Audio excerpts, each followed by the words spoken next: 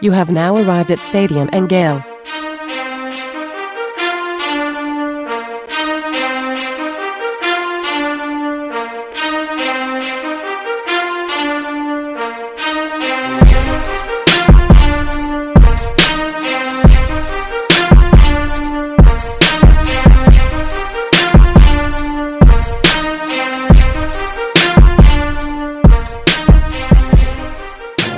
Boys and girls, ladies and gents, welcome to another episode of Stadium Miguel. It's your favorite Uncle Silk. It's Dan. And Hatin Nick. Oh, negative Nicholas. Man, how y'all boys doing, man? Same corner, same time. Wore black for my funeral today. I'm ready to stand in the paint. Have at it. I'm ready. It's beautiful. Over here in Hawaii, it is 8:30 in the morning. Man, I'll tell you what, it was an awesome sight to see. I missed the first half of the game on Saturday with some plans, but to watch that victory and then watch Nick take his crow has been great to see, to be honest with you. Yeah, man. Listen, I'm going to give my opinion, and when it's right. And I had some good opinions on this game, but not the one that mattered. One that mattered. So Florida was really good. They took advantage of every mismatch that they had on the field. I think Utah took advantage of some of the mismatches that I saw, but the Swamp, and I want to get into this later. I got so much to say about the Swamp, but the Swamp played a factor. And I didn't think, like, outside of Anthony Richardson rushing for 250 that Florida had a chance. He didn't rush for 250. He was sensational.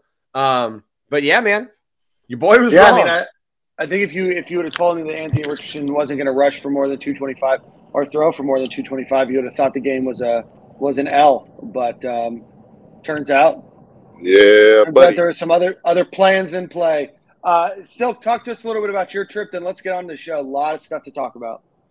Yeah, well, I'm on right now. I'm currently in the car heading back from New Orleans, man. I had a good time out there for the Florida State LSU tailgate. Well, we kicked it, the roll-up, double fry, no slaughter, our Florida State podcast. Threw a hell of a tailgate out there with Graham Coe and some of our promoters. Alan Horn, shout out to Alan Horn, State Farm, also a sponsor on Stadium Miguel. But had a great time out here, man. I got to watch the game at a Florida State bar amongst a bunch of Florida State people. Watch my Gators do what they had to do and take care of business, man. It was in cinematic form, Dan and Nick. It was a great time, man, to be able to celebrate amongst ops.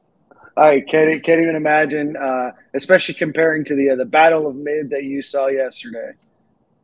Right, yeah. The Mid Bowl was quite the game I went to yesterday, man. First time in the Georgia Dome.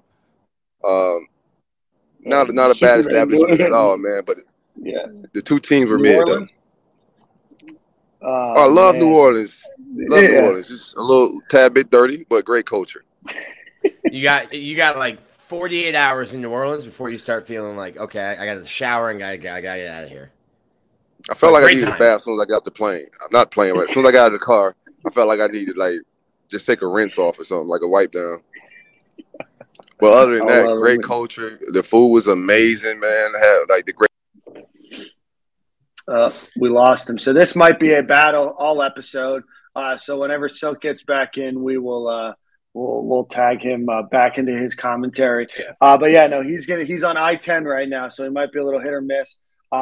We're without our microphones this week, so bear with us as we get through. But it's going to be a hell of a show, hell of a week to talk about the Gators' victory over Utah. So, Nick, while we wait for Corey to come back, let's give a quick shout-out. Silk mentioned him. It's our friend Alan Horn with State Farm Insurance in Jasper, Georgia. If you are looking for auto, home, life, renters, business insurance, retirement planning, or whatever your insurance needs may be in Florida, Alabama, Tennessee, or Georgia, give him a call at 706-692-2888 or visit him at alanhorninsurance.com and 706-692-2888 or alanhorninsurance.com. Quick high-level overview. Gators win to 26 against the number 7 ranked Utah Utes in a game that had the 10th largest crowd in UF history. So, Nick, you being there, you having been to a ton of games in the Swamp, tell us how this one ranked compared just by crowd noise and crowd volume. Yeah, so I got asked a lot, like over the last this is my 10th season covering Florida. Hey, was that the loudest that you've ever heard the stadium? And I'm like, bro, there were 78,000 people there. Like, I was in the student section for the cock block. I was at Tebow and Spike's last senior day. Like, it wasn't there, but that was the loudest, the most electric environment I've seen at the Swamp as covering the team. My dad was there. He was in the touchdown terrace. He said he literally felt, scared him, literally felt like the little terrace that like sticks out over the north end zone, felt it moving. I was like, that's not good. There you go. That's not good. It was really cool. And I think I talked about it like on the podcast last week that I was anticipating it being good. And that's really what I was kind of looking forward to. And Gator Nation delivered. That was a really, really cool environment to watch a game. And shoot, coming off a win like that, you're going to have a top 25 matchup when the AP poll comes out. Florida assuredly will be ranked.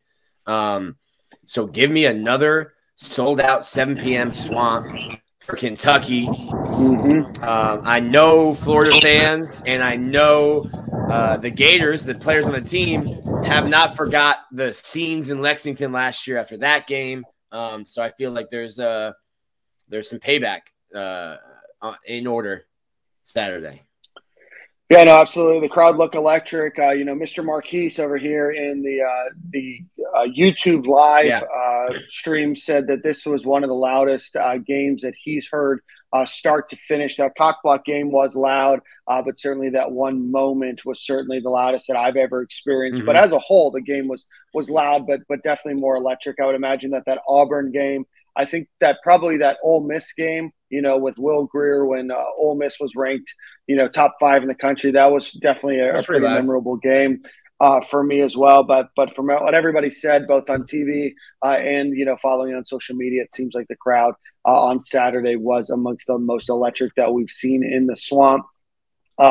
Game didn't get started out the way that everybody thought. Everybody had talked about humidity, rain right before the game. Nick, did it, and like I said, I missed part of the first half there. Did it rain at all at the beginning of the game, or was the rain? It rained like all throughout. It rained all throughout pregame, like the entire pregame warm up. It was raining. I got some good video. I put it up on our YouTube page, but I'm sitting there ready like to film Gator Walk. And as soon as you hear the sirens, the sky just opens up. And I'm like, unbelievable. Yeah. Unbelievable. But there were thousands of people at Gator Walk. That was a really cool environment. It was a really cool day.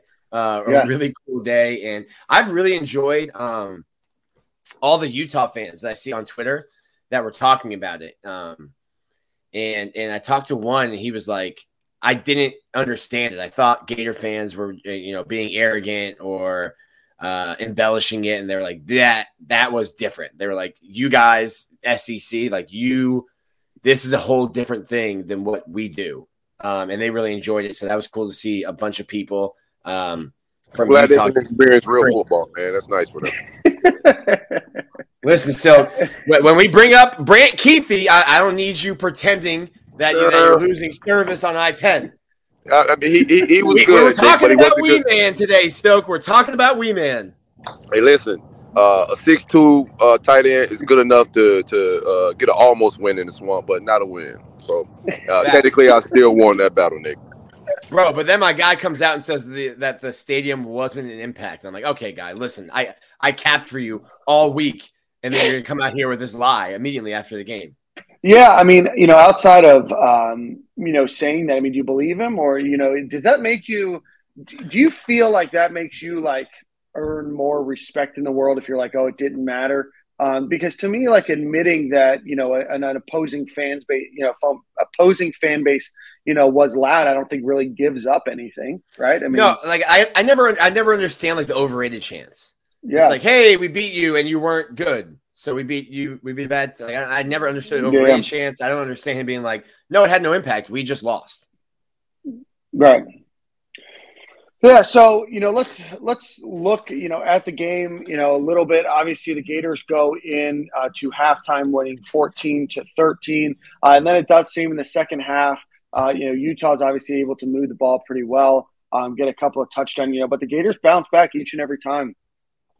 Nick, from an overall perspective, and Silk, from your perspective too, just very much seemed like a bend don't break, mentality. Was down in the first half, down in the third quarter, down in the fourth quarter. Ultimately, end up coming back, and then Silk's favorite player, Mari Burney, with the interception to seal the game. Oh man, shout out to Amari Burney, man. He was getting barbecue chicken, man. It was barbecue chicken alert. Until he made that play at the very end, man. What such a great catch. I don't. Here's another thing. I think if he don't catch it, Trevez Johnson gets a pick as well. It was a terrible decision. Yeah, I was actually just going to say that wide receiver looked blanketed, or I didn't see who it was. I think it was wide receiver, tight end, was blanketed by two people in front of him, and then one person behind him. Definitely seemed like a poor decision there. But Nick, talk to us a little bit about what you saw from the team and kind of the tenacity and I think what we saw last year and maybe even under Dan Mullen was a lot of just playing scared or playing worried, but going for two, going for fourth down multiple times. Talk to us a little bit about what you saw. Yeah, it's a tough scene for me. I think Billy is not a fan of the punters or people two movement. I feel like there's going to be some fourth down calls when I'm trying to get these tweets off.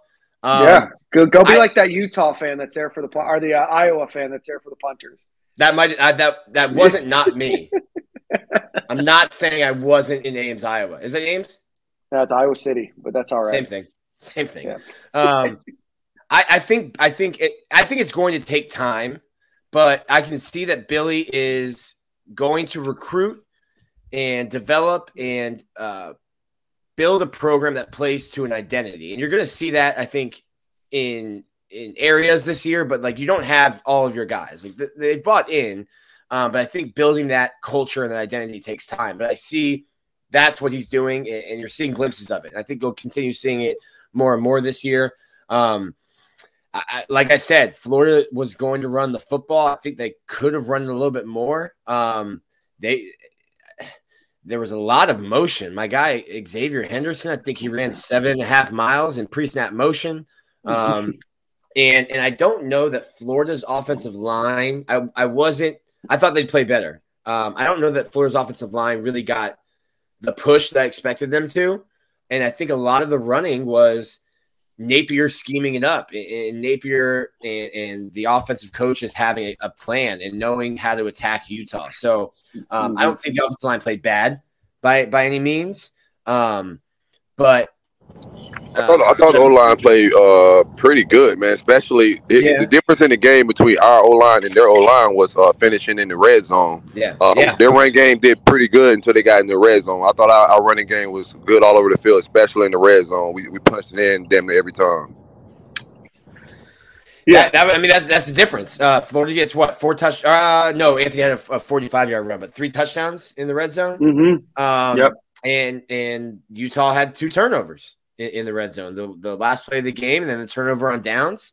That's the difference right there. And I maybe you say bend but don't break. I think the defense, I don't know if they got gassed a little bit at the end. I thought it was weird. Yeah, they definitely got gassed. Our defensive line definitely. I didn't mean to cut you off, Nick, but our defensive line did show up, and they definitely seemed a little gassed in that fourth quarter. Yeah, because they were getting gashed, like just straight up between the tackles, kind of like what we talked about, last week before the game. Is just like, hey, the depth just isn't there, and I think Florida needed to hit in the portal at interior defensive line. They didn't. Don't cry over spilt milk. You are what you are. They just don't have depth there. So, will that be something that we need to look at the rest of the way? Is it something that, hey, you don't have enough depth, so these guys are going to get gassed? Shout out to Desmond Watson. Played 28 snaps. Yeah, I saw Gervon played, I think, 68 snaps. Yeah. I think you're going to see both of them get, obviously playing a ton. But that is definitely a concern, and like you just mentioned, Nick, it was, a lot more in the third and fourth quarter there. So, definitely, a situation that Florida's going to have to overcome and battle, and just hope that throughout the, next few weeks and few months that, some of these players that are a little bit lower on the depth chart are definitely not getting, as many snaps, are able to take more, because Big Dez taking 28 snaps at 439 pounds is, that's going to wear and tear on a guy, I thought for the most part, let's just run through some stats here. Overall, Gators rushed the ball 39 times, 28 times by running backs, 11 times by Anthony Richardson. Anthony Richardson goes for 106 yards and 3 touchdown running. Montrell Johnson goes for 75 yards, 1 touchdown, and that was a great touchdown run for him.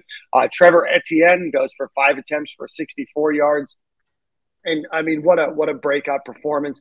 Had the unfortunate fumble that he was able to recover right away. But other than that, just a great debut for Trevor Etienne. And then Naquan Wright goes for 10 attempts for 39 yards. Do not see Lorenzo Lingard in this game. But overall, guys, rushing attack, how do you guys think that it looked? I mean, I think top to bottom, it looked pretty good. Maybe expect a little bit more out of Naquan Wright yesterday or Saturday, but definitely overall good running performance. No, I think Montreal is a man. I think he's the real deal.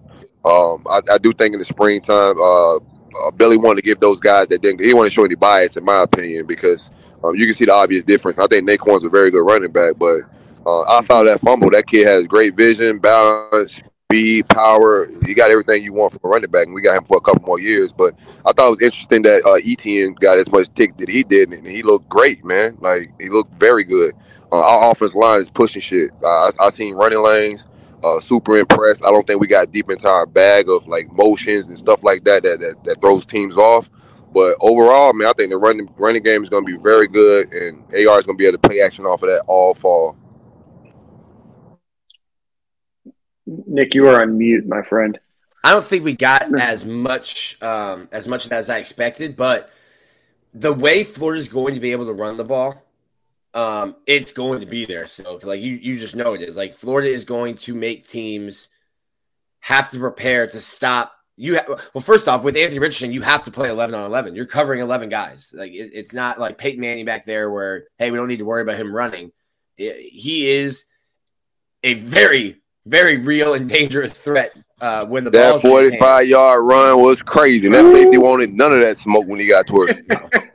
That is roughly what I would do if Anthony Richardson were running at me. Just like square up nicely and then just know you're gonna miss. Yeah. Right? Maybe I might even like just bend down and pretend to tie my shoes. Like, oh, coach, my shoelace didn't want to get hurt. I'm no smoke. Don't want that. I pull a Diabate in the fourth quarter there, or was it third quarter? I got a good Diabate story. So I hit him up when I saw that the Utah Plains were grounded, and I was like, "Yo, are you still on the ground in Gainesville?" And he goes, "Damn, Nick, I thought we were cool." And I was like, "Wait, I don't get it." And he goes, "Oh, you mean the plane? I thought you were talking about when AR juked me." And I was like, "Oh my God." He thought I really hit him up to trash talk him about the 2-point conversion. That's actually on my list of things to talk about here in a second. I don't think you're the only one that got that DM, Nick. Let's see. We got a super chat from Dixon Sider. What a great name. Parents must be parents knew what was up. Etienne is going to be special. Yes. I think he'll have an amazing game. Oh, Etienne. Sorry, Etienne. Etienne is going to be special. That's the one that I got to get out of my repertoire of calling somebody the wrong name, probably their entire career at Clemson. Etienne is going to be special. I think he's going to have an amazing game against Kentucky. I mean, I think that he's going to be a great running back, for the Gators. Certainly there's Montrell Johnson and Naquan Wright that will be getting a lot of carries as well. But I definitely think you saw a lot of explosive plays out of a guy that, a lot of people didn't really know about, even going into National Signing Day. He was a guy that came onto Florida's radar under Billy Napier. Obviously you're familiar with his brother who now plays with the Jacksonville Jaguars, previously Clemson Tigers, but, definitely a guy that, I think is going to get a lot of opportunity here at the University of Florida. He, and I don't want to make that comparison, but like he looks like brother. Like he looks like his brother who was a national champion and ACC player of the year. To be honest, I think outside of like size, I thought his brother looked bigger in college than he like stature wise. I'm not sure what both of their heights are, but I just remember Etienne being a little bit more physically imposing. But outside of that, you could tell he comes from a good pedigree and he's working with some pros. Like brothers putting him in touch with some good people, man. Because the things he's doing, the way he see the field is just not regular stuff, man. Super impressed. I thought he came in a little chubby. So for him to be playing like this and doing what he's doing, I think is very dope, man. Future's bright for him. Mm-hmm. Yeah, Trevor Etienne listed at 5'9", 218, and brother Travis listed at 5'10", 215. So certainly one's in the NFL now, and one's a freshman in college. But So Silk, want to get your thoughts overall just on rushing attack as a whole. Thought that the rushing obviously did great, but any additional thoughts or anything more that you wanted to see out of just the running backs, and then we'll get into Anthony Richardson's game. Nah, man, just super impressed by the offense.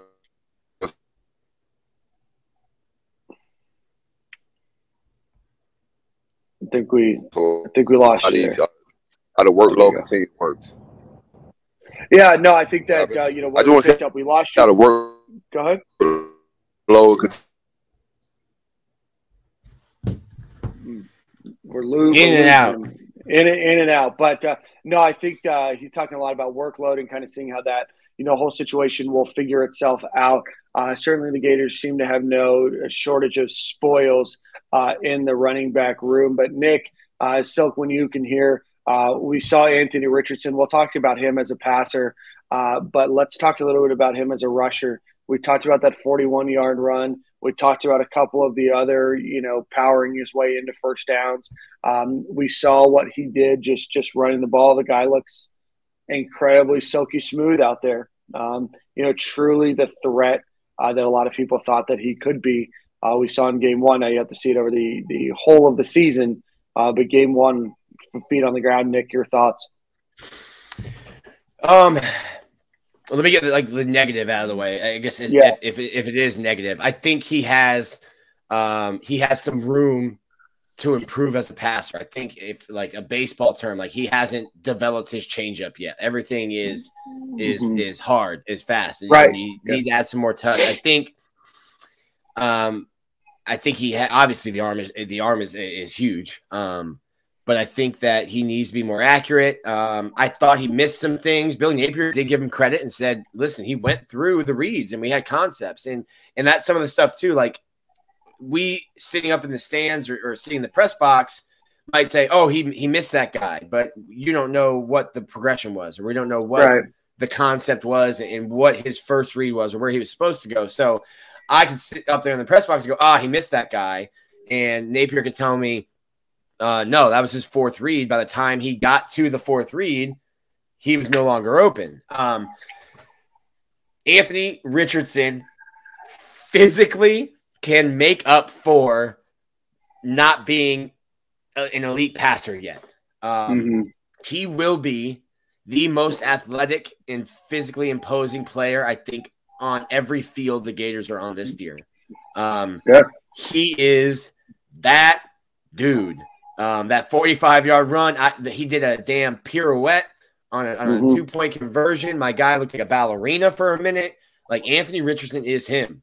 Silk, stamp the credentials, man. Stamp the credentials, man. That's why my win total was a little ridiculous. Just because I think he's very special, man. And some of the plays you can't draw up in a playbook. The things he's doing, the ball snap. Players are going to miss. The wide receiver is going to play a little bit better just because he's going to improvise and make shit happen, man. But I think the kid's a special talent. Watching that game, bro, I never felt nervous. We were down, the early fumble, none of that, man. Late in the fourth quarter, I just felt like we was always going to win that game, man, because he brings that type of energy, bro. He's a pure leader. And I think his arm is fine. I don't think he was inaccurate early. The adrenaline was pumping big early, right? So he came out a little hot. with the fastball, and I don't think that was inaccuracy or anything like that, or nervousness. I just think it was adrenaline pumping. Once he settled in, I thought his throws was on point, man. He put the ball in some good places, made some good reads. But it's game one, bro. I just like the potential, and if the kid keep doing what he's doing, he's gonna be in New York for the Heisman, man. I don't know if he's gonna win it, but if he stays healthy, bro, it's gonna be hard to keep him out of New York. What were those Heisman odds you tweeted, Dan? Yeah, so a couple of weeks ago, the start of the season, Anthony Richardson ranked 10th in Heisman odds. He was tied for 10th at plus 4,000 to win, which means if you bet $100 and Anthony Richardson won the Heisman, you would win $4,000. He is now plus 1,400, which moves him from tied from 10th to tied to 4th. He's behind C.J. Stroud and Bryce Young, two guys that are, obviously running away with the odds, up till now. And then Will Anderson from Alabama, the defensive lineman. So incredible company to be amongst. And, certainly I think that there was a lot of, interest in watching Anthony Richardson, obviously a guy that a lot of people in the media had talked about. A lot of people didn't give him, a lot of credit because they just weren't sure. Right. They weren't sure who he would be. They saw glimpses of it against USF in a couple games last year, but ultimately against Georgia, probably, doesn't have the game that people want to see and say, hey, maybe this isn't a guy that we're going to give, those honors, that second or third team, all SEC or, put him on some of these watch lists. Well, now he's all of a sudden catapulted well above where, a lot of the other peers that were, expected to have better seasons than him. And I think that Anthony Richardson is showing you that he has all of the tools and everything else. Now it's a matter of putting it all together. And if he can have and continue to have games like he did on Saturday, he's definitely a guy that will be in New York City and will be a guy that will get drafted in the first round next year. He's not perfect, but this is a hell of an improvement from last year, from any game last year. Yeah. Last year was a setup. bro, the Georgia game was a setup. That was Dan Mullen being like, I am sick and tired of you guys asking for this kid. I'm going to put him up in his first ever start against the best defense ever assembled in college football, just so I can tell you, see, told you I was the smartest guy in the room, and you guys are wrong. If a guy has that energy, you damn sure know he's play calling with the same energy. You setting the kid up for failure. I think Dan Mullen will never have a top job. I don't even know if in like the SEC or Big 12. I think any job he gets in the future is going to be bottom tier because the rest of the country know he quit on this team last year. And Emory Jones should have been nowhere sniffing the quarterback position and starting over this kid, man. Anybody that was looking at last year for this kid, you could take the bright spots because he was improvising and making shit work last year when jumping over people and all the other shit. But if you took that, what Dan Mullen was doing with that kid last year is any indictment of his future this year, like people was just lost in the sauce. Like the potential was there. This kid runs a 4.3 40, got the biggest arm probably in college football. I don't think there's many people got a stronger arm than him. The physical attributes is there, and the mental part of the game is there as far as like confidence. Emory lacked a lot of confidence, man. We've had some good quarterbacks that came here. Felipe Franks confident on Twitter and off the field, but when the ball got snapped, those guys, regardless their star ratings, they were never confident. This kid exudes confidence, bro. Everywhere, if you ever been around him, you know it. You feel it. You feel a different type of energy when he walks in the room. And he gonna walk into Kentucky, and they gonna feel the energy as well, man. And most of this shit on our schedule, Nick, you might want to rehash your stuff, man. I got us beating most of these teams, man, including LSU. That's food. Bro. Oh, man. Hey, Silk, Nick, before you do that, Silk, go ahead and give us a quick Gramco ad read. Shout out to the great folks at Gramco, man. I forgot we had to do an ad read. Big win, man, in the Gainesville. So, shout out to the great folks at Gramco. Be sure to use the coupon code SG25 for 25% off of all Gramco products. We have the gummies coming in flavors of blue raspberry, watermelon, and fruit punch. We have pre-rolls. Also, we have the hard candy, which comes in a tropical orange flavor, similar to a Jolly Rancher. Also, we have a concentrate powder. It's flavorless, tasteless. You can put it on anything. Mixes very well with food, liquids. Like I said, be sure to use coupon code SG25 for 25% off of all Gramco THC Delta 8 products. All of this is federally legal to your mailbox, man, in discreet packaging. Must be 21 years or older to purchase. Let's ride. Let's see. We did have some buy or sell. We're going to bounce around this topic a little bit, around the game a little bit, leading up to our Real Kentucky quick, game. man. Real quick. I don't mean to cut you off, but shout out to Ben, man. Ben was up here kicking it. Ben's on his 60-game college football tour. He does our graphics for buy or sell. Just dope dude, man. We had a good time. He sat with me and my brother at the football game last night, man. So shout out to Ben. Is that who you were with? Okay. Yeah. I saw the video. My guy, buy or sell, Ben. Buy or sell, 60. Ben. You're getting to 60, Ben, I believe. All right, let's run through this buy or sell. Shout out to our buddy Ben G. Chase. Creates the graphic every week. From the episode I'm with Slick, buy or sell. The Gators beat Utah. Both Silk and Dan win. Nick, you go with Gators losing. Unfortunately, everybody on the internet now knows that. Negative Nick came. 0 points for Nick, 1 point for the good guys each. Anthony Richardson throws for 225 yards or more. Silk, you buy that. Dan and Nick sold. He did not. Had a good overall passing performance, but ultimately does not throw only goes for 168 yards, but goes 17 for 24. No touchdowns, no interceptions. Gators run for 250 yards or more. All three of us buy. All three of us win that one. Gators get more than 1.5 turnovers. We all bought that. It is a sell. The Gators only ended up with one turnover. That was the interception. I believe the other one was a turnover on downs rather than a fumble. Yeah. If that's my understanding. Right, Nick? Hey, mark me down. Mine count, man. Turnover downs count. They don't count? No? Then we all win. We either all lose or we all win. So I like to win. I'm down for always winning because the Gators won. Yeah. So perfect. We all won that one. Gervon Dexter gets more than 1.5 sacks. I buy that. He does not. Nick and Silk get points there. And then Ricky Pearsall leads the team in receiving yards. Dan and Silk bought. They were right. Nick was wrong. What was I doing? I've literally talked about how he's the only receiver in the room, and I was just being hating ass, grumpy ass Nick. Like, what am I doing? Grumpy ass. Nick. It starts with self accountability, Nick. Yeah, I need to look in the mirror. I need to look in the mirror and first step of recovery. We're gonna reevaluate. Next question.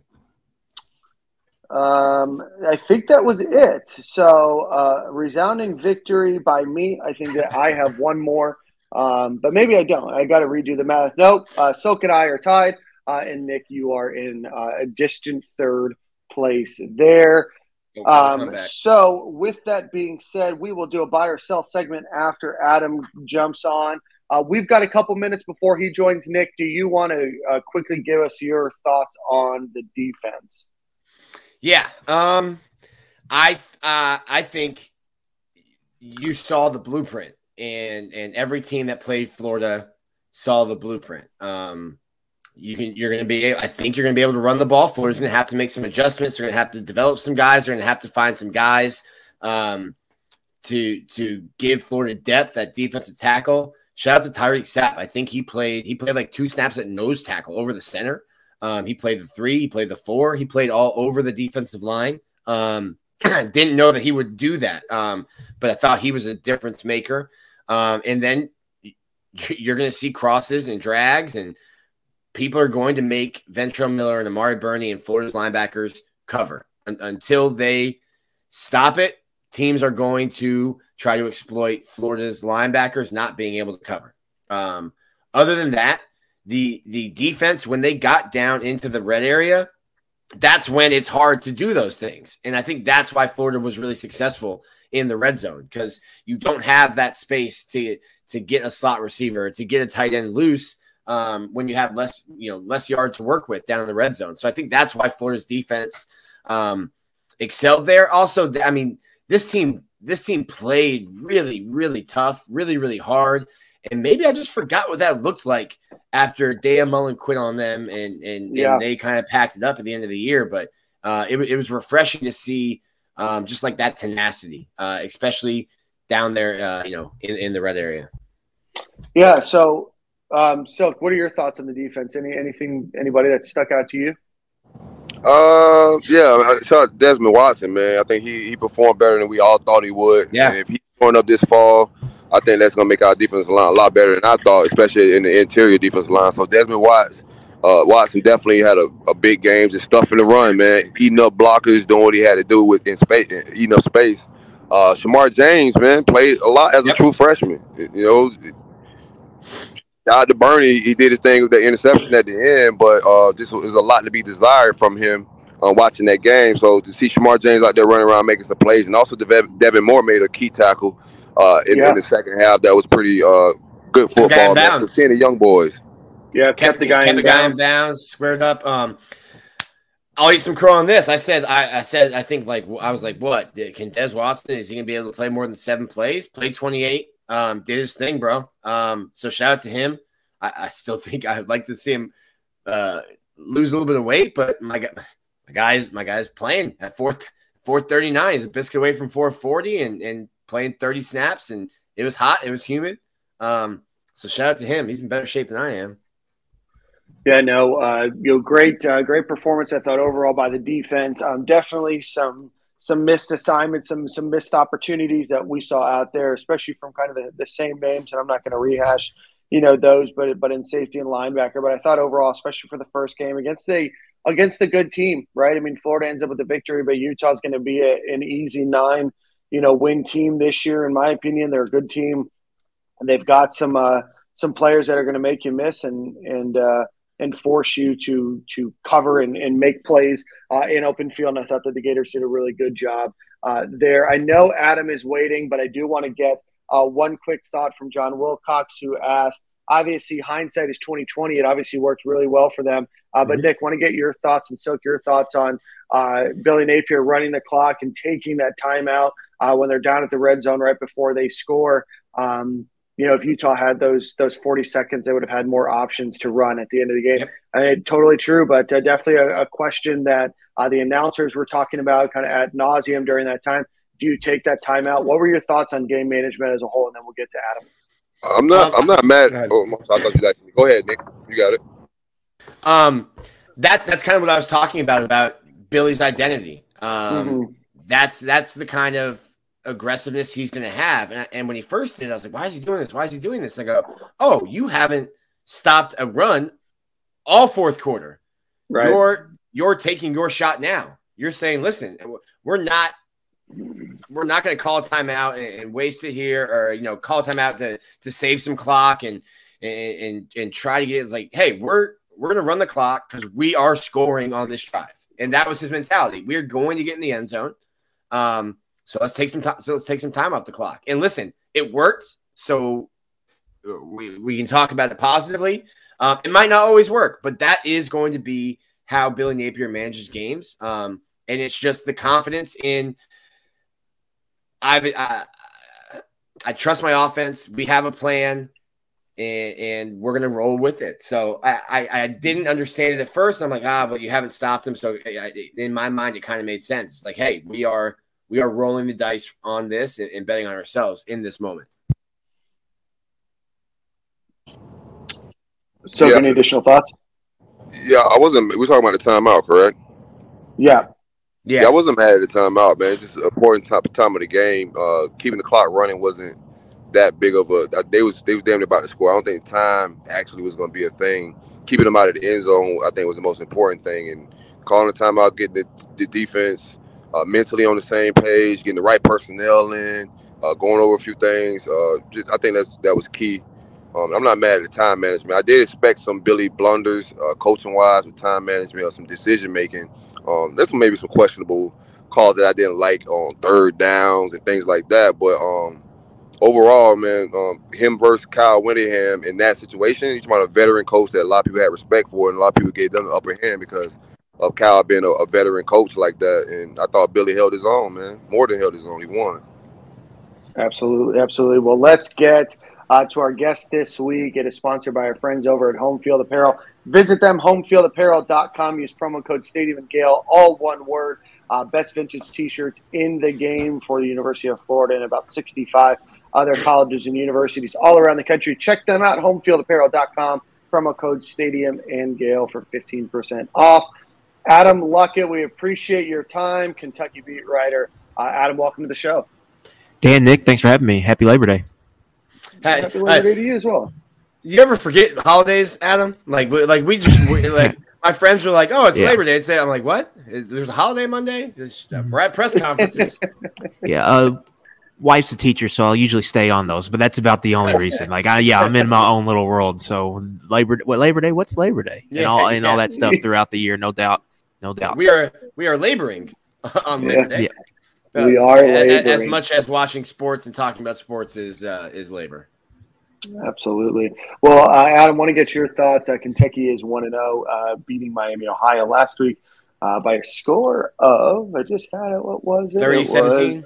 30-17. 37-13. Kentucky beats Miami, Ohio. Obviously, big game this week against the Gators, Adam. But to talk to us a little bit about what you guys saw in the first game, was it kind of what you expected out of Kentucky?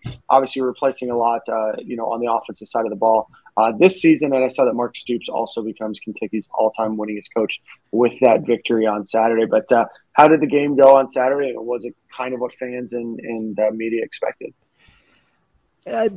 Yes and no. I think they handled their business here. I think, number one, people wanted to see what Will Levis, heard about Will Levis all offseason, want to see what this is. What does he take the next step? And he looked like an NFL quarterback, I think, would be a safe assumption on Saturday. Was in control of the offense, made throws multiple levels, got the ball out quick, was on time. He had one interception, but it was on a fourth down, and it was kind of a timing pass, and it was a bad snap, so it kind of messed everything up. But other than that, he was in full control of the offense, and I think that was good to see.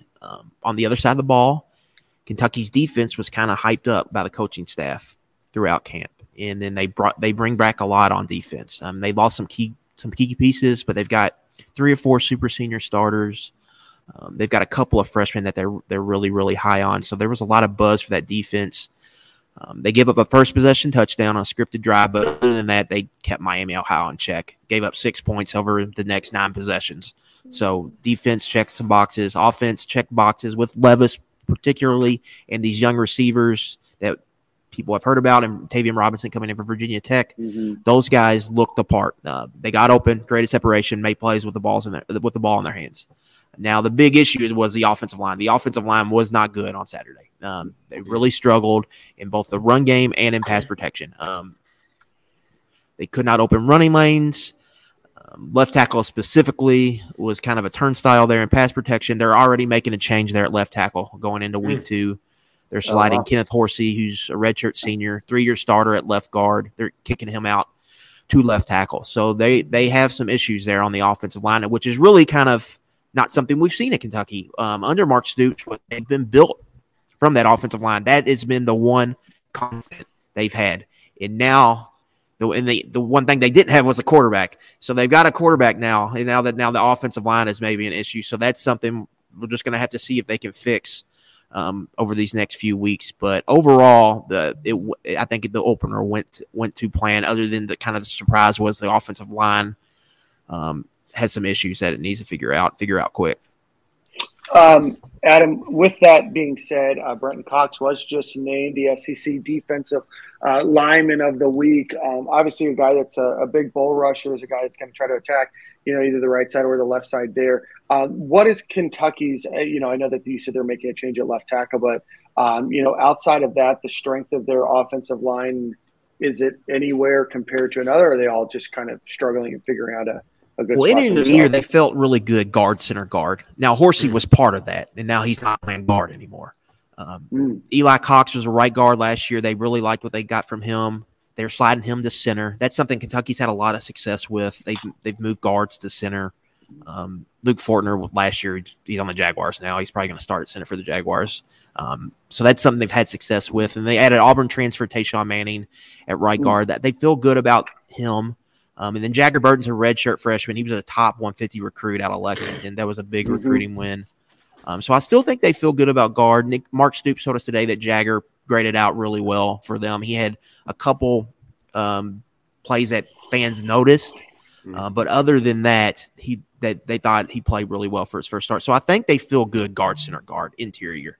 The question has been with tackle all offseason. Jeremy Flax is out at right tackle. He's a former junior college transfer. It's actually his third year in the program, so he's been here a while. It's just been kind of a slow build to get him ready to play. He held up well on Saturday, so that was a good sign. And then it's just the left tackle that they're still worried about. So when you're looking at strength for Kentucky, really should be that interior three, and then the big questions are there on the edge at tackle. Now it's probably you guys probably have the same questions that I have. I heard Mark Stoops today said that he doesn't have anything regarding the status of Chris Rodriguez. Right. How much, and I'm guessing he won't play because Stoops said it's out of his hands, but how much is that hampering Kentucky's offense? Oh, it's pretty big. Number one here, they added an FCS transfer, Ramon Jefferson. He was an All-American for Sam Houston State. He's committed to Colorado, backed out of that commitment, came down to Kentucky, Tennessee. Kentucky landed him. He was kind of the insurance policy for Chris Rodriguez, at least to me. He plays 2 snaps on Saturday, hurts his knee, and he's out for an extended period of time, we were told today. So that hurts. And then another running back got hurt last week. So you add all that on top of that. Kentucky's coming down here with 3 scholarship running backs right now without Rodriguez. So that is a big deal. And you just look at Rodriguez he is not the most explosive rusher. He's not going to rip off 70-yard gains out of nowhere, but he's going to fall forward. He's going to find cracks, and he's going to get 6 yards when maybe 2 yards are there. He's going to get 4 yards when it should be a TFL. He's great at keeping Kentucky ahead of the chains, and part of their big success last year on offense was they were in 2nd 4 a lot. They were in 3rd and 2. So they ranked in the top 10 in third down efficiency. A lot of that was they had a lot of 3rd and 2s, 3rd and 3s. They were top 5, I think, in red zone touchdown rate. Why? Because they could hammer the ball down there with Rodriguez, and he could keep them ahead of the chains. So that's really the concern there with the running. If they get behind the chains more than they're comfortable, that's putting, you have a lot of faith in your quarterback, but if you got tackle issues, that's a big deal. If you're in 3rd and 8, obvious passing downs a lot. So that's a concern, and he's just really good. I mean, he was one of their better players. I mean, they just miss having him. He was a safety blanket because they knew what they would get from him. Now, fumbles were an issue for him last year, but if you just, that's a big issue. But if you take that out, he was one of the better running backs in the country. So that's a pretty big loss. Not only for Kentucky, it would be a big loss for anybody. Hey, Adam, you say you like the interior defensive line more than the tackles, of course. How do you feel your interior defensive line match up with Gravon Dexter and Desmond Watson? Yeah, I mean that's a big question. I think that's a lot of size right there. Watson's over 400 pounds. It's a lot of beef. He is a big lunch away from 440. Right.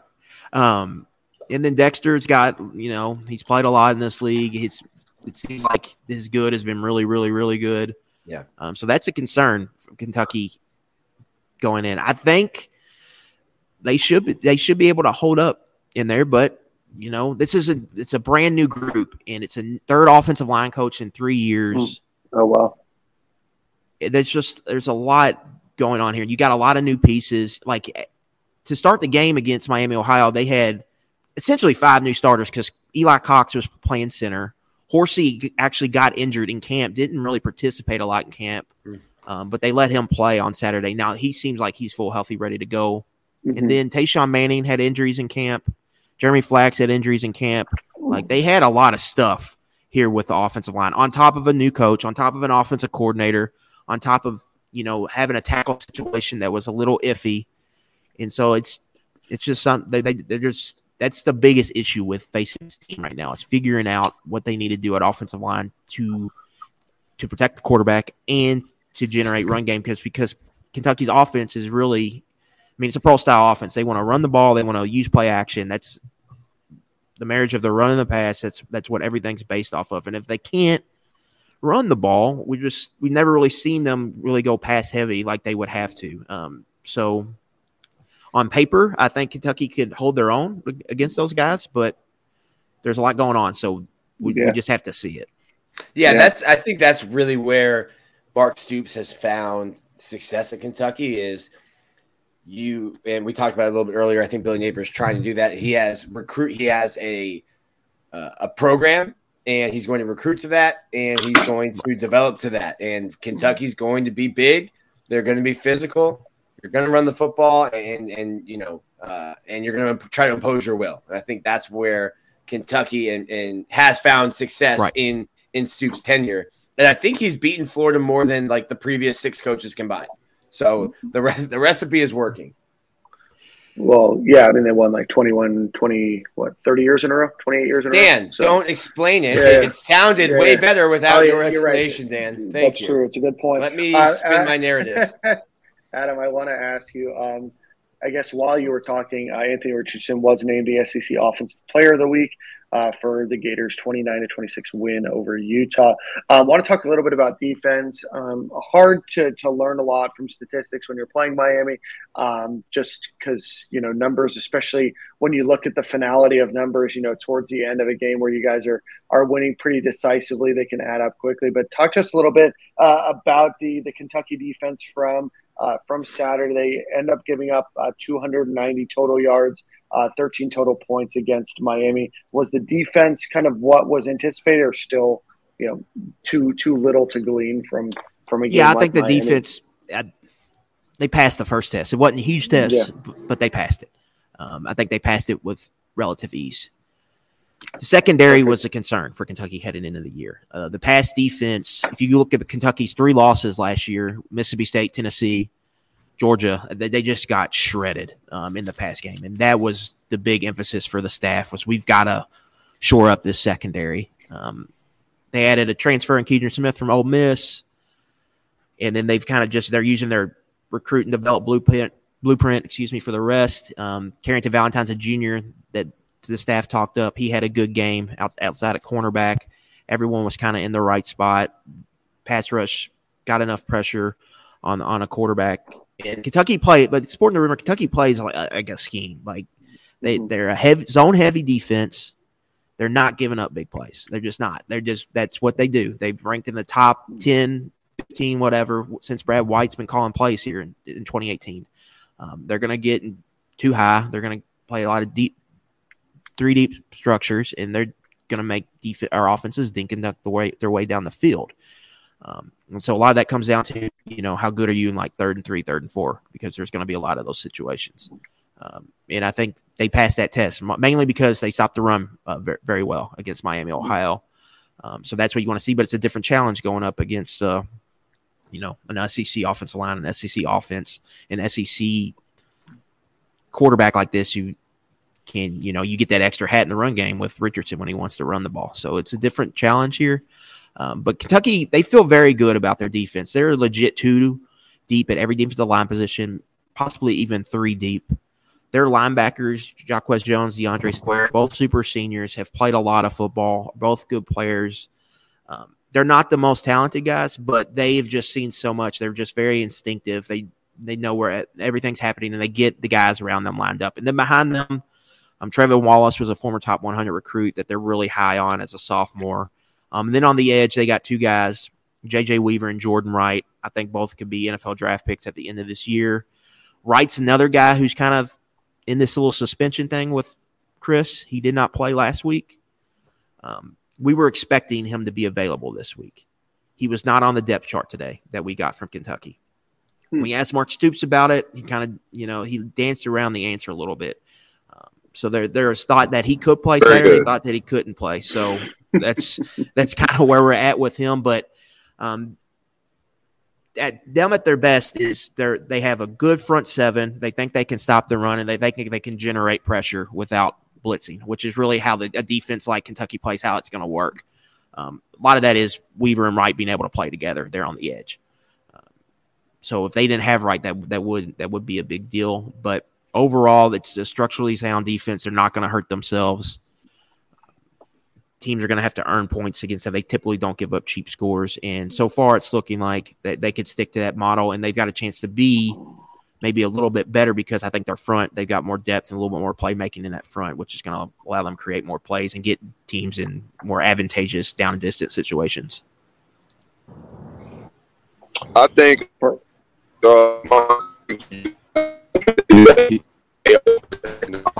Silk, we're losing. Silk, you sound Silk, crazy. we're losing you. Yeah. Our third co-host is on Yeah, go ahead. right now. Go ahead, Nick. What are you going to ask him? Florida last year, it was a scene last year in Lexington.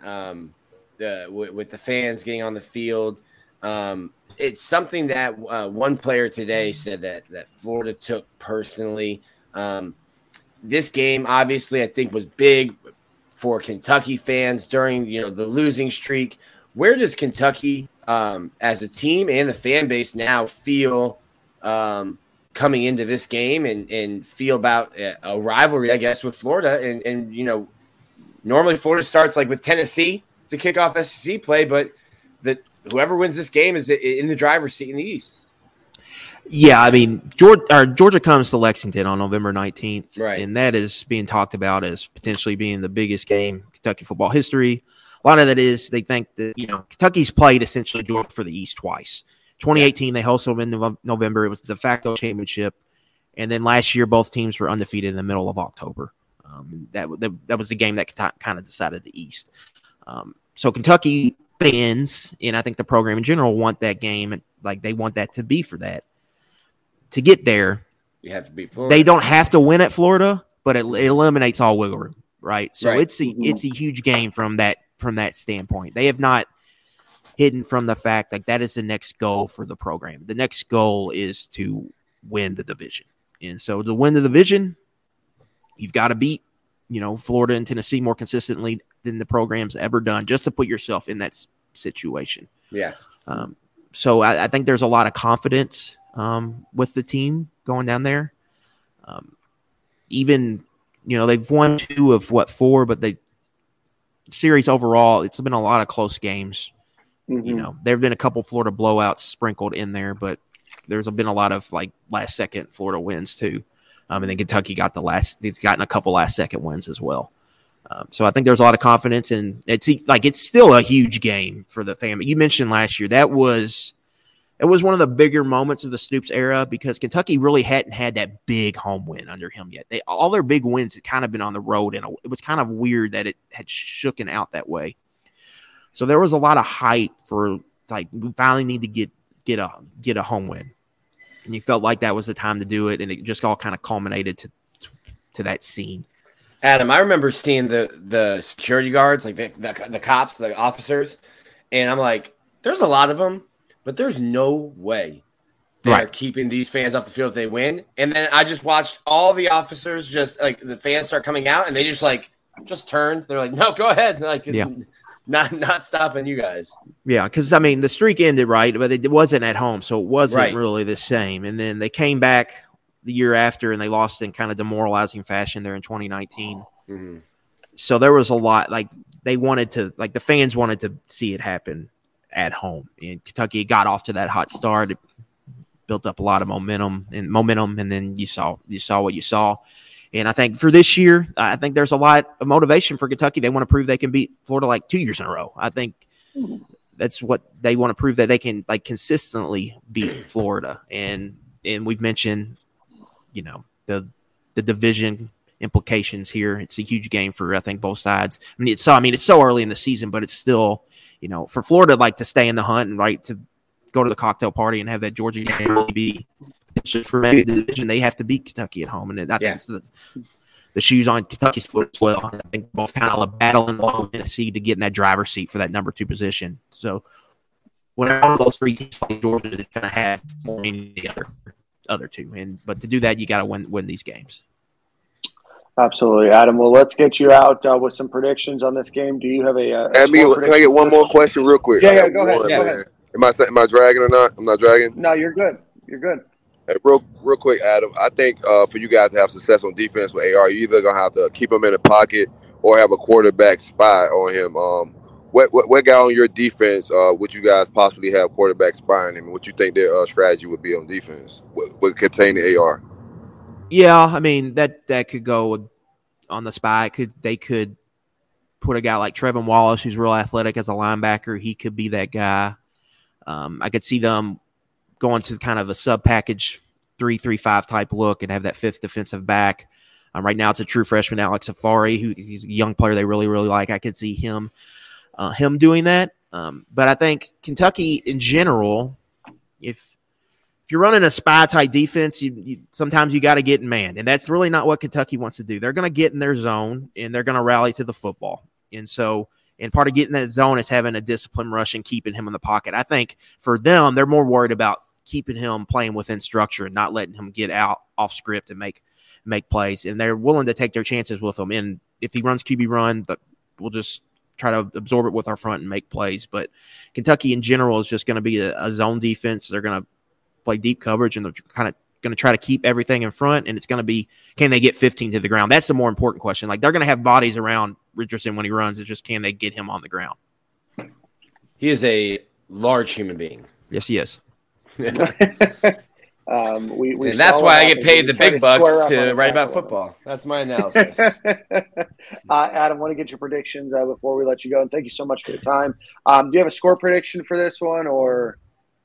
I do not yet. I haven't really dove that deep into the matchup. Preseason, I had Kentucky winning here. Now, part of that was Florida, new regime.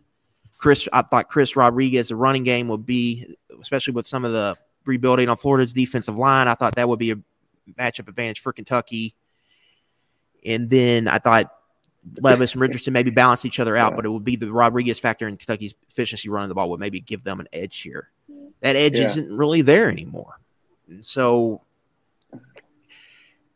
what I foresee happening right now is I think both defenses, probably going to do a good job of eliminating explosive plays, giving up maybe some dink and duck stuff down the field. So really where I see this game being won is like inside the opponent's 40. Like whoever does the best job finishing drives is probably going to win the game. And so whoever can be more efficient there. Right now, I'd probably lean Florida because Richardson is he's like a cheat code in the red zone, right? With the quarterback run stuff you can do. And Kentucky doesn't really they don't have a running game to depend on in the red zone. And so from that aspect, I would probably lean to Florida early here.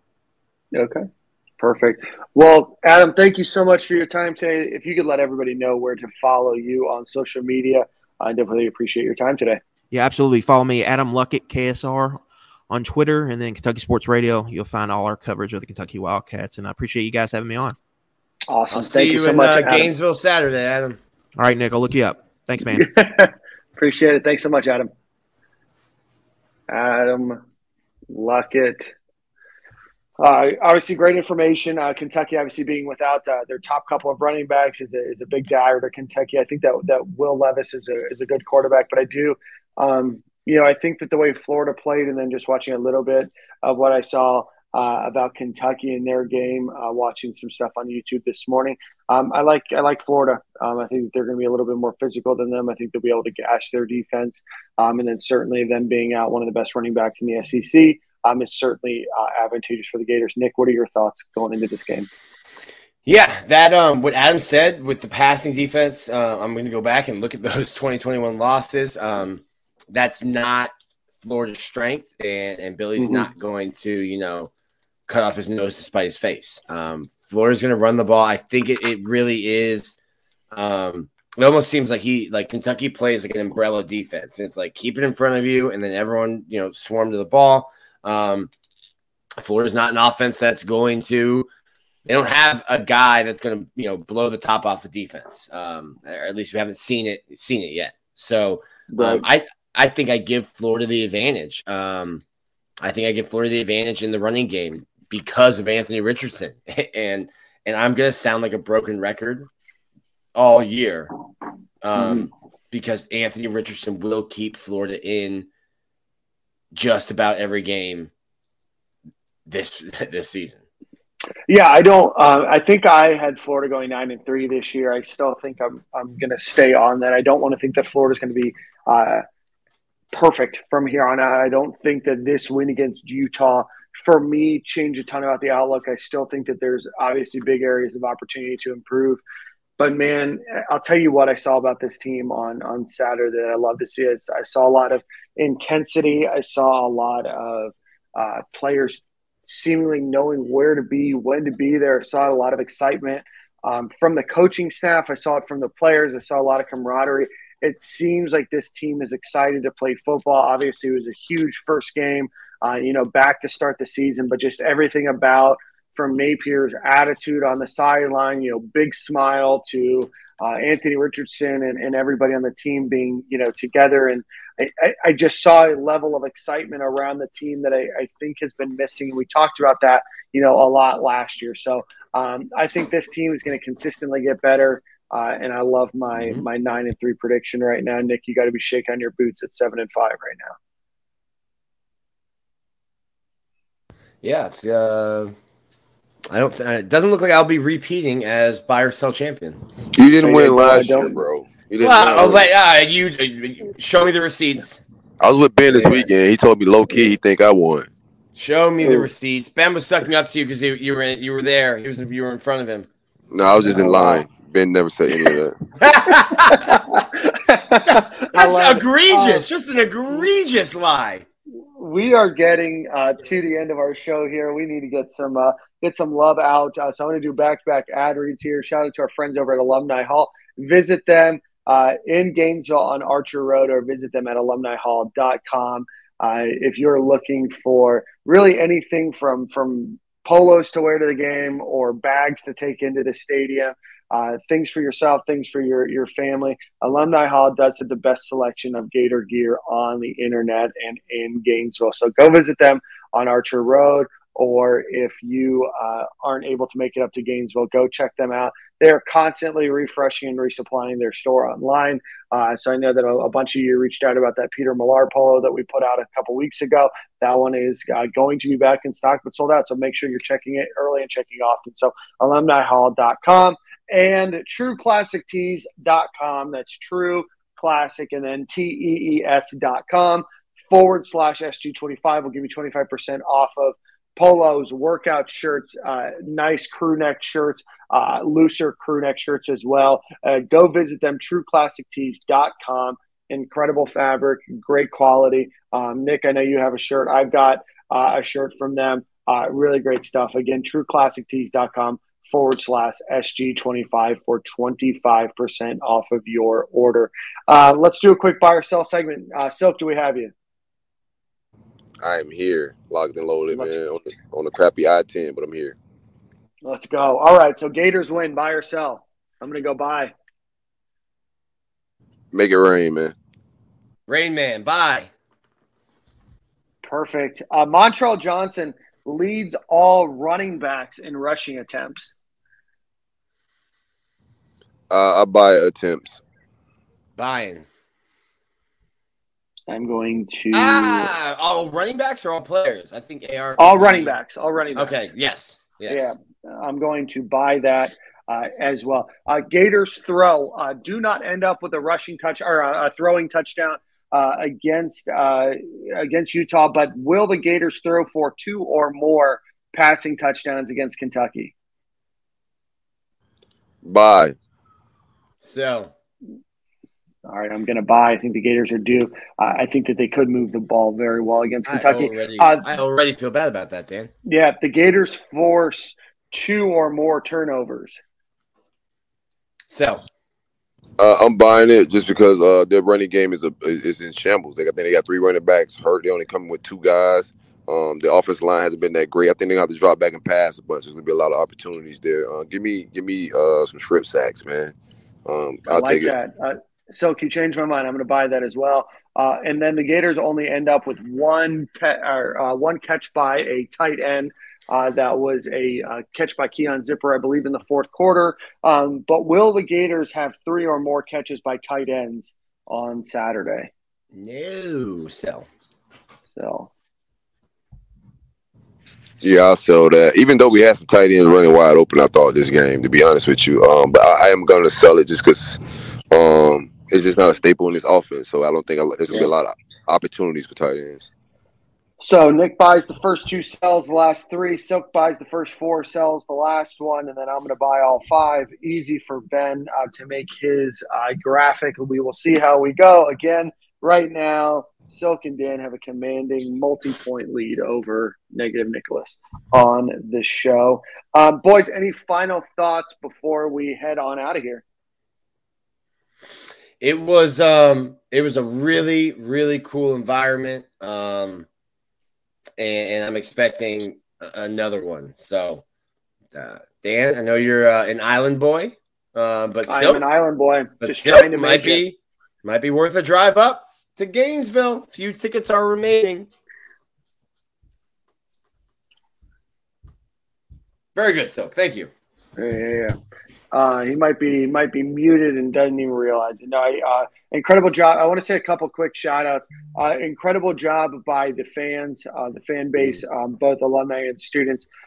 Seemingly the crowd looked incredible. Congratulations to Sean Kelly, the new play-by-play guy for the Gators.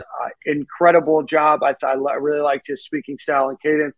I like the way that he talked about the game. I'm really looking forward to continuing to hear him grow as the voice of the Gators as well. And then certainly incredible job by the staff. Great job by Billy Napier and his team pulling out a big victory. And finally, shout out to Copenhagen Long Cut.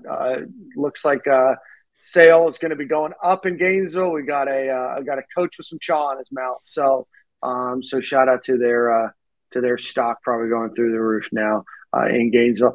Silk, Nick, any final thoughts before we get on out of here? Hey, buddy, he's just a North Georgia boy. You know there's going to be a little dip in there, buddy. Yep. I want to thank everybody who watched us on YouTube. Let's see. Chris Potter, pardon me, said the game wasn't as loud as Bama last year. Too many Utah fans from X Volume. I'll give a shout out, to Utah as well. The fans came in heavy, probably 15,000, 18,000 Utah fans. It's a bucket list game, bucket list stadium for them, which I would imagine that the return will be even more evident next year when the Gators head to Salt Lake City for that game. Rob Sniffen said we got a score to settle after last year's debacle in Lexington. Yeah, again, we mentioned them during the show, but Anthony Richardson, SEC Offensive Player of the Week, and Brenton Cox, SEC Defensive Lineman of the Week. With that being said, good show, fellas. Thanks so much. Jay, with Silk being out, internet being a bit spotty there on I-10, go visit manscaped.com. Use promo code SG20 for 20% off of your order and free shipping. If you are looking for ball deodorant, if you are looking for deodorant as a whole, body spray, whatever it might be beyond just manscaping, go check out manscaped.com. Use promo code SG20 for 20% off of your order. Nick, song of the week time, huh? Yeah, you're up. I'm up. Oh gosh, let's see. By the way, while I look for a song to play, Nick, did you see the video of Timmy Trumpet coming out in Shea Stadium or wherever the Mets play now? Shea Stadium. Citi Field. Citi Field. Yes. I don't know who Timmy Trumpet is. Oh, I found out. He's a DJ and trumpeter. I'll see him in November. Timmy and his trumpet and about 50,000 people, give or take? Yeah, about 50,000 people, give or take. All right, before my headphones die, we're going to play my friends, two friends, and they have a song called Emily. So we'll play that one. We'll take it out. Shout out to everybody that listened. I've been saying shout out a lot this show. We'll work on a new way to do that next week. Silk will have internet back next week. Nick, we'll see you next week on same corner, same time. You bet. Thanks, everybody, for watching. We'll see you soon. I chase the butterflies you give me. Your venom kiss me. Miss I Betty, so gullible. Now your piano plays me radio. Sang you in one go. Fake smile, but it's too wonderful. Of all guitar chords you could have picked, strumming softly to sheet music. Northern crash from your cymbal hits. Knew you beat me with every kick. No more mysteries inside your eyes. Ancient histories of you and I. Wind up back there every time. Yeah, yeah, yeah.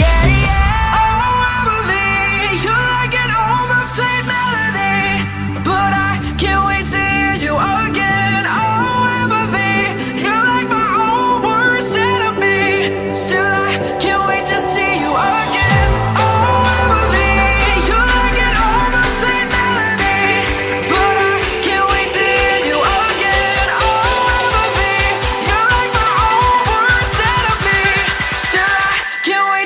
you are.